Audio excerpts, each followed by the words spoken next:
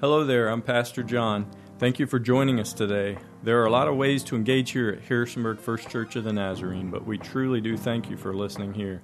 If you haven't heard, we're also on Spotify now with the same great content. For more information about our church, you can check us out on the web at abeaconofhope.org. That's abeaconofhope.org. Please be sure to follow us on Facebook. We're live each Sunday morning at 10:30 a.m. And you can find us on Instagram as well. Thanks for being here today. Hey, some of you are here this morning. Someone invited you. They invited you, maybe heckled you. I hope not, but I hope they just invited you, and you showed up in church. Aren't we glad to have some guests and visitors in the room this morning? We're so thrilled that you showed up. Even if the people next to you weren't clapping that hard, they're still glad you're here, so trust me. Hey, I'm Adrian, and I'm the lead pastor here, and it's so good to be with you on this Easter Sunday. Jesus is alive, and we believe that. We believe that every Sunday, every day of the week, but man, there's something special about this day. And a lot of us were here really, really early, and some of us, the caffeine is not worn off yet, so get ready. Here we go. Hey, as you came in this morning, there was a card on your seat. I just want to draw your attention to it now. We've been praying and believing that God's presence is really just going to show up here, and He's already here. And this morning in particular, some of us will just have an opportunity to respond to that. Now, that's not a pressure thing, but this card is just one way, one opportunity for you, as you maybe hear from the Lord this morning, to respond. And so I want to draw your attention to that, and we'll make a note of it here at the end of the service. I want to introduce you to 4 people on the screen behind me. They're pretty special to me. Thank you for that. Even if you didn't think they were cute, that's the appropriate response when I put my kids on the screen. They're good. So I didn't put Lauren on the screen, and she's very grateful for that. So next service will be applauding that she's not on the screen. Husbands, I've learned something in a few years of marriage, but this is my tribe, and this is who I am, and I've gotten the privilege to be a father now to 4 kids, and I don't just show them that picture because they're cute and awesome and great. I actually show that because a lot of my life has been shaped now by being a father. For 12 years, my oldest is 12, my youngest, she just came home last summer, and she's 2 now, and so I'm living in like the middle school parent years and the toddler parent years, and so I have no idea what I'm doing, but I'm having a lot of fun doing it. But one thing is true that I've learned, I love children's books. Now, I have to, because that little one there, like, that's her love language every night, is like, let's read books. And so I do that, and I have read so many children's books now in 12 years that I've memorized. Like, I have books that I can read, and I can, like, not even look and be like, no, you know, I know you're really impressed by that, all 12 words on each page. But seriously, when I grew up, I was a good student in school, honest I was, but I just didn't love to read. I didn't. And you know, students in the room, you should read. It's good. I believe in reading. I just wasn't great at it, and I just, so I was naturally drawn to children's books. There's pictures, there's, a paragraph on each page. I can follow that. That was good with me, and so that love of children's books have never left me. In fact, when Lauren and I, who's currently my wife, when we were dating, we went to college. Oh, man. All right, listen. There's a lot of you in the room, but my wife isn't here yet, okay? Now, my daughter's here, but I can pay her off. The rest of you, if you would just, all right, well, she's my wife. She's it, man. I meant to say when we were dating, but now she's my wife. All right, anyway. When we were dating, our first date, we went into Harvard Square there outside of Boston, and we ended up in a children's bookstore reading children's books. Now, you either think that's really romantic or really lame, but that's who I am, so deal with it. But children's books, I brought one of them with me today, and again, this is one that I have read for years and years and years, and I could recite out loud, but it's called I'm Gonna Like Me. I'm Gonna Like Me, and it's a really cool book just teaching kids to like who they are, even when they're weird or funny or different, and it's a really beautiful illustration. I'm not going to read it to you now, but we're beginning a series today, and it's called More Than Me. It's about this concept of me and who I am. And this morning, I really want to begin, and I told you all that to tell you this, that there's this tension that happens with me. And that's this. That first is that you are a wonder. You are a miracle. The wonder of me. That literally, not just according to this book, but according to this book, God's word says that you are fearfully and wonderfully made. That you were knit together. Like, you didn't just happen. It wasn't just like poof, and you were there. Like God formed you and created you and gave you like gifts and skills, and some of them are awesome and some of them are weird. Like, some of us are just weird, but that's okay. Like, that's you. Do you know, like, I know nothing about biology. I know, like, you think I'm a terrible student because I don't like to read and I don't like biology, but I know this, that your body is made up of cells, and those cells are made up of atoms. And do you know right now in your body is 7 octillion atoms. Like, that's a 7 with 27 zeros after it. That's how many atoms right now. And none of us this morning had to get up and say, atoms, do your thing. You know, like, it just happened. Like, your heartbeat is a miracle. Your next breath is a miracle. You're a wonder. And that's beautiful, but there's this other tension. And it's really the problem of me. The problem of me. Now, I'm not talking about you for a minute. I'll just talk about me, okay? We won't get personal yet. But the problem of me is that there's something in me that's broken. There's something in me that is it's my humanness, my frailty. Inside of me, there's something wrestling, even empty at times. And so while the wonder of me is beautiful and amazing, and I want you to hear that today, there's also a problem with me. Over these next 3 weeks that we're going to spend together, we're going to talk in this series about how your life is meant to be more than me. That if life is just about me and what I can do and what I can accomplish and what, like, some of you are really gifted and you're really great, but at some point in your life, that's not going to be enough. It's not. You're going to need something else. And so over these next few weeks, starting today, we're going to journey a little bit deeper into this concept of what it means to be more than me. If you have a Bible with you today, a copy of Scripture, if you turn, we're going to be in Ephesians chapter 2. And we have on the Bible app, on YouVersion, we have an event set up today. So if you're into that, you can look that up, and we have some notes there and scriptures for you. I'll also have it on the screen behind me. But we're going to read now from a guy named Paul. And this guy, Paul, used to be named Saul.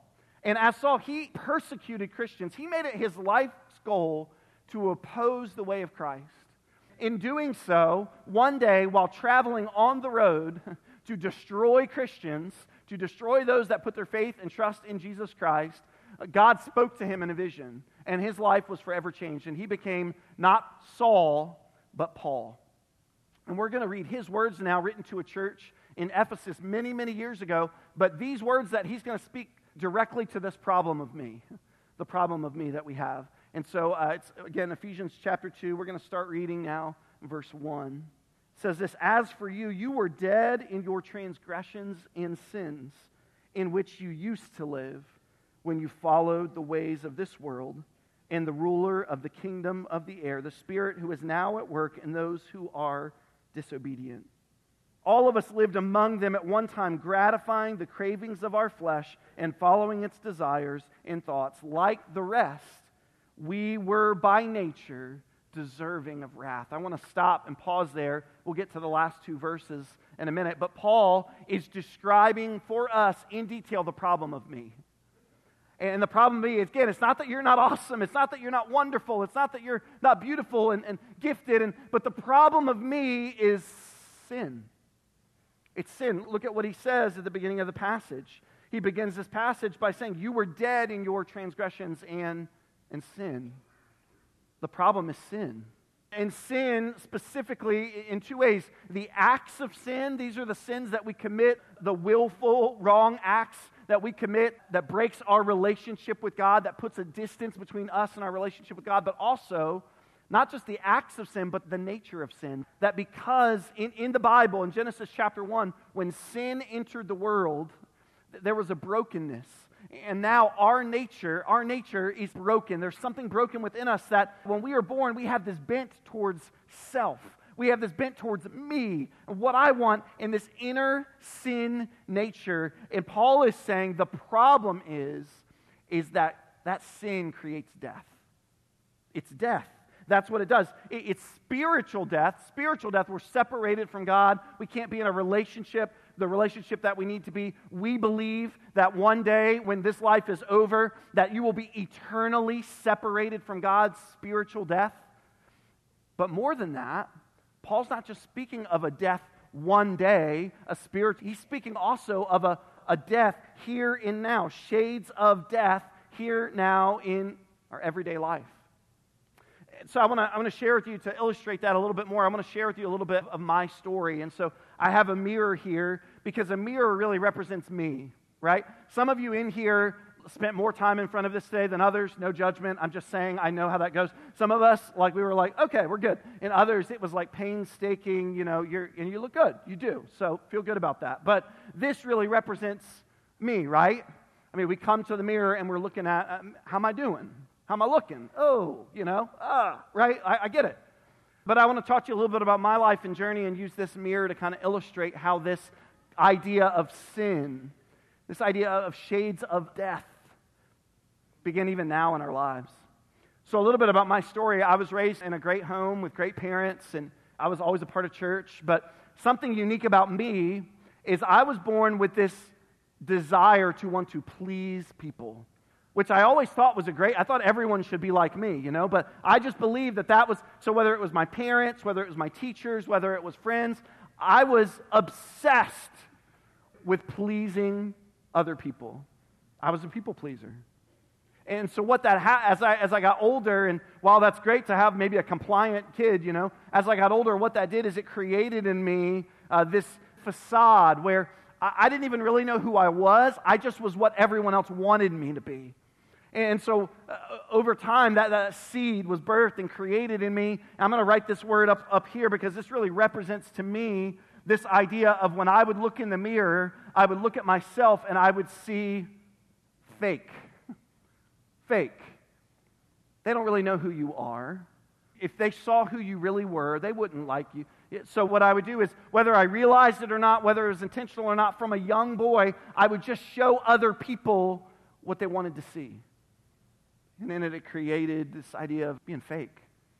Later, I've shared a little bit of this story before with our church here, but I had a great life, a great childhood, and everything in my life was great. I had, my parents weren't separated. They loved each other, and they showed me a lot of love, and I had a great family. But when I was in 8th grade, I remember my mom began to battle with a really severe depression because of some things that happened to her when she was a little girl. And she just began to wrestle with that, and she sunk so deep into depression that she didn't want to live anymore. And so time and time again, I watched my mom struggle for life. I watched really a woman that I didn't know anymore. She didn't feel like my mom. I watched the uncertainty of my family, the risk of us being kind of torn apart, or my parents divorcing, or all kinds of uncertainty. And at that point in my life, the thing that I felt more than anything was afraid. I mean, I had experienced fear at other places in my life, but that moment in my life taught me more about this idea of fear than ever before, and I was so afraid. I mean, home was no longer a safe place for me. It was a place that I came and I just wondered what would happen today. Is mom going to be okay tonight? Is my family going to make it? And fear became the thing that I saw when I looked into my mirror. I was scared to death. Fast forward a few more years to adulthood. I'm blessed to be married to a godly woman who loves me. I'm blessed now with 4 children. And I get to do ministry here over this past year. God allowed me to become the lead pastor of this church, which blows my mind. It's incredibly cool, a group of people to get to pastor. And in the midst of that, when I come to the mirror, when I look at myself, there's a lie that I often hear, a voice that I hear in my ear. In the midst of all the blessings and all the good, I feel the weight of it all. And I feel the weight of, how am I going to be a good husband today? And how am I have 4 kids? How am I going to do that? And oh man, being a leader in the church, and the gentle whisper that I hear in my ear, it's not the Lord, it's somebody else whispering in my ear, says, Adrian, you're not enough. You can't do this. How are you? What, you think you can be a husband and a father? You're not enough. And so time and time again, when I look at the mirror of my life, I'm not talking years ago, I'm talking last week. It's easy for me to hear this voice and to suddenly believe that I am not enough. What about you?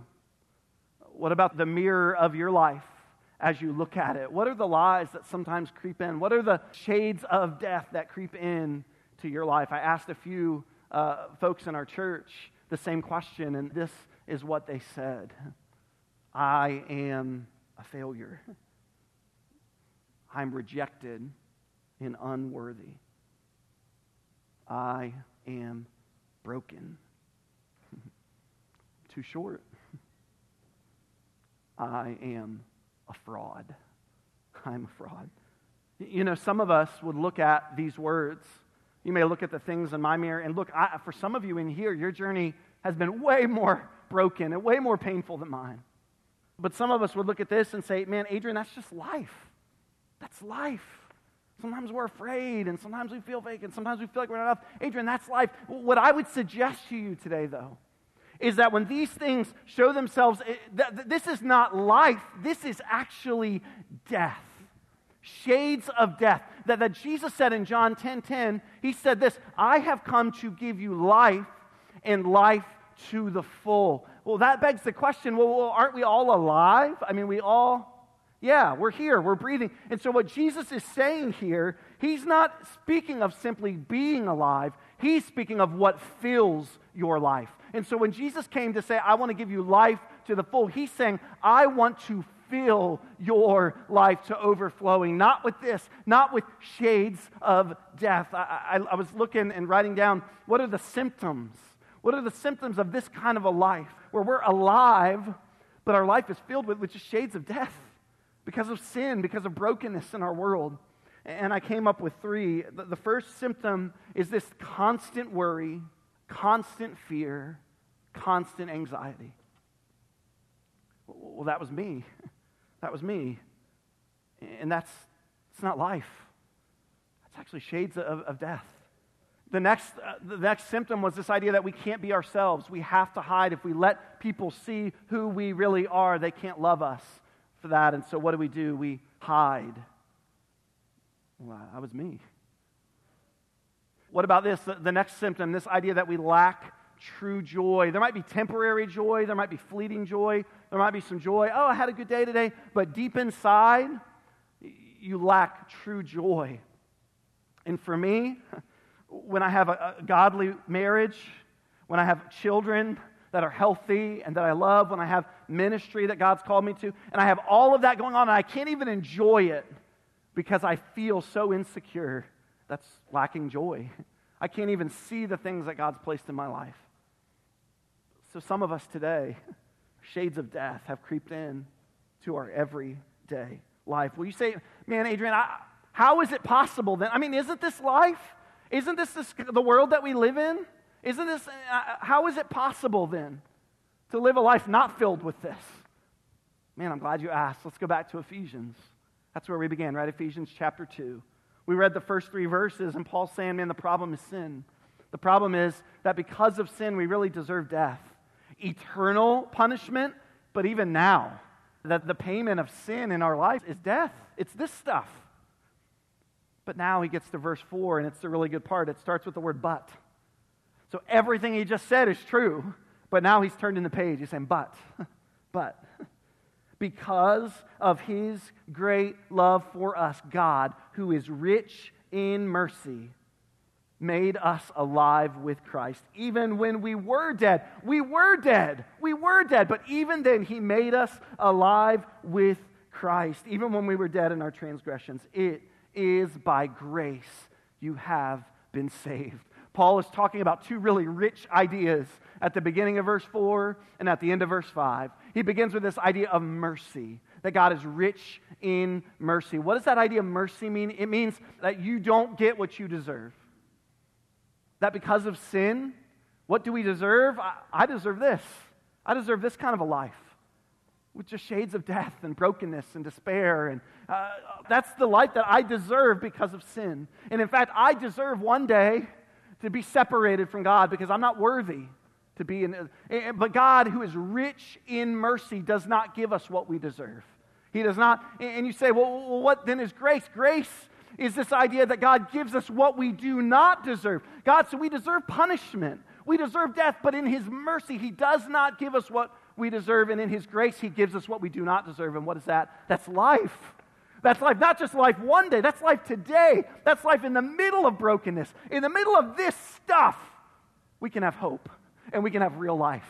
I mean, that's grace. It's by grace you're saved. It's not because you're good enough. It's not because you're so good looking. It's not because you showed up to church enough. No. It is His grace poured out to you. Why? Through the death of Jesus on the cross, that He took our place. That was mercy. I deserve the punishment. I deserve the pain. No. He took on my sin. And what does He give us through His grace? Life. Life. That's available to us today. You may say, man, well, what does that look like in my everyday life? I want to tell you today about Julia. Julia's story is inspiring to me. She found herself battling from a very early age with an addiction to alcohol that led her down a path of destruction. Eventually, in prison, where she found herself for 5 years, and what could have been the lowest point of her life, what could have been the point where death had overtaken her story.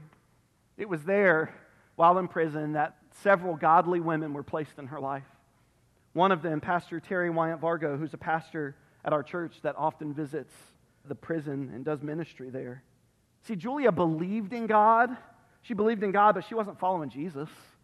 And she didn't have the kind of life we were talking about. So through this painful time in her life, her eyes became open. They became open to the unconditional love of Jesus, and even that she was living in her sin, she wanted life. More life. Real life. The life only Jesus could bring. And so she made that decision. She wanted to trust fully in Him. And now she says, I have hope and a different future. That's life. That's life. Now, if you fast forward a few years, she's actually working with a local prison ministry, helping women who have been exactly where she has been. Life for her isn't easy, but now, almost 2 years after being released, she's found a church family here at HFCN that loves her and cares for her. Julia says this, God is working on me every day, but I can say this, I feel more blessed and more loved than I ever have before. Church, that is real life. That is real life. I think Julia's here in the room this morning. Can you stand up if you're here? She's right down front here. Amen. Praise the Lord. That's life. That's real life. You know what real life says? Real life says, my circumstances aren't always easy. Real life. I'm talking about the life that God gives. It doesn't say everything's all, you're trouble-free. No. But in it, you can have incredible hope. So today, some of us in this room, we want life like that. We want real life. Not pretend, not fake, not everything's great. No. But deep in your soul, man, true joy, true peace, true purpose.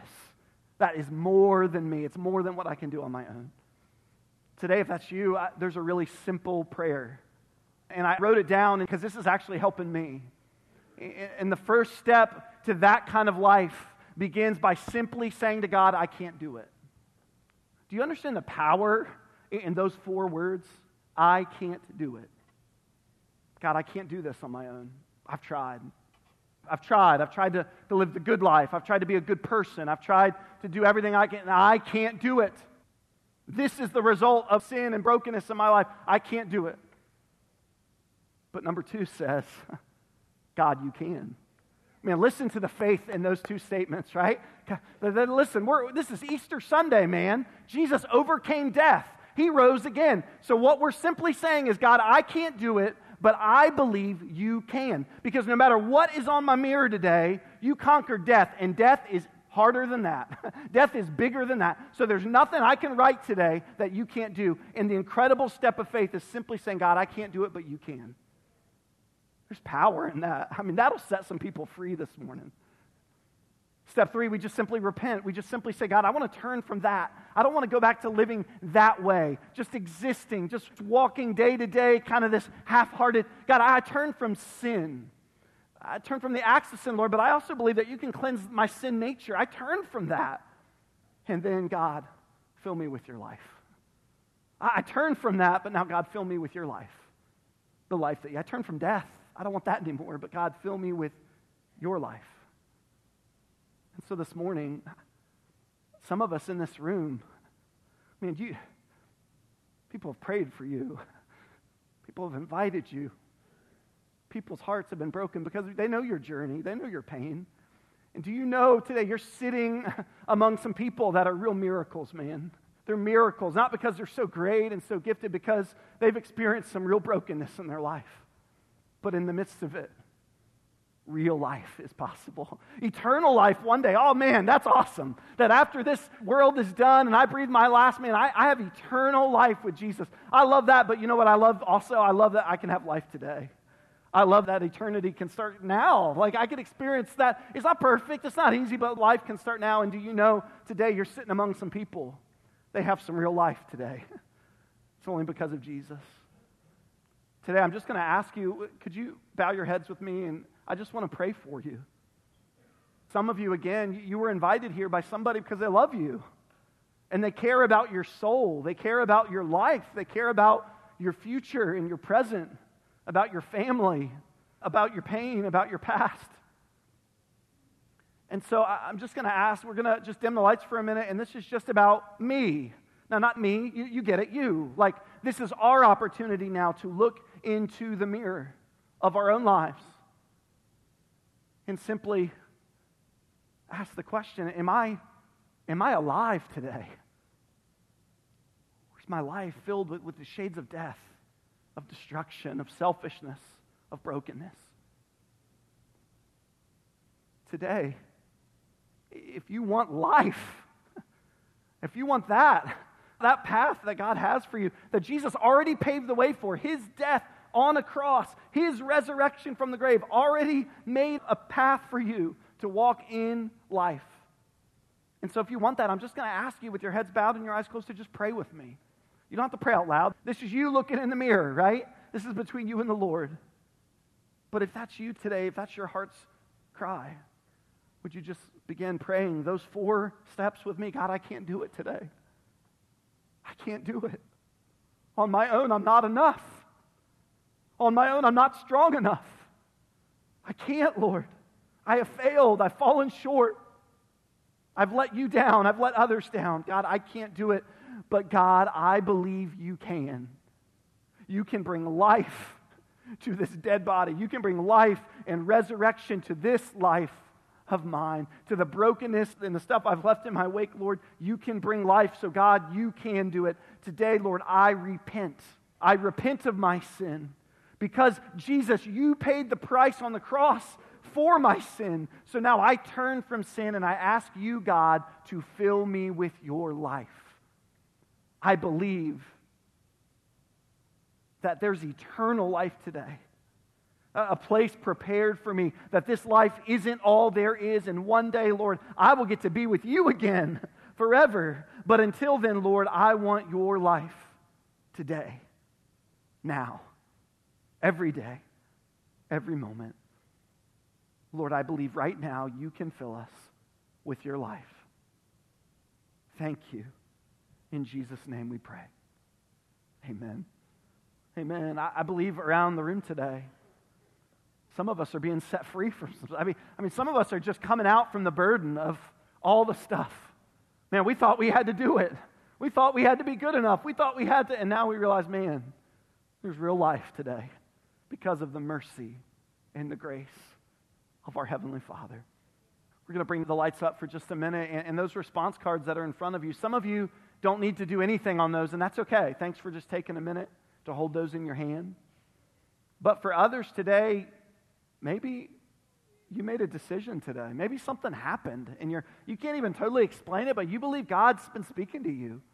And you just want to take a moment to let us know that. We don't want you to let us know that so we can broadcast your name on the internet. We just want to pray with you and walk with you if you need that, if you want that. And so now, if you would take that response card out, and for some of us, there's a place to simply say, I have new life today. I have new life in Christ. Man, please take a moment. If you have new life in Christ today, would you please take a moment to let us know that? To just write your name and let us know, whether for the first time or recommitted your life today. Some of us today, we want to be baptized. Baptism is an outward symbol of what God's doing in our hearts. It's saying, I have new life in Christ, and I want to be identified with Christ in my baptism.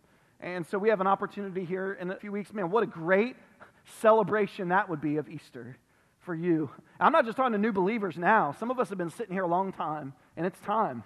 It's time that we move forward in being baptized. Others, maybe you have questions about our church. Maybe you need prayer. Maybe there's needs that you have. There's opportunities there to respond. But I would just ask you now to prayerfully consider how it is the Lord is speaking to you this morning.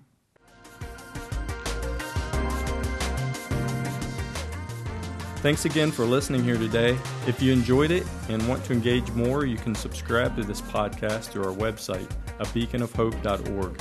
That's abeaconofhope.org. Or if you're a Spotify user like me, you can search for us there and subscribe directly there as well.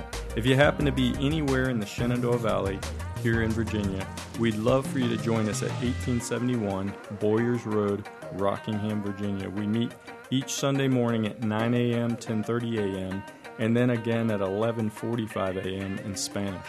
Celebrate Recovery also meets here each and every Monday night at 6 p.m. Thanks again, and we look forward to meeting you soon.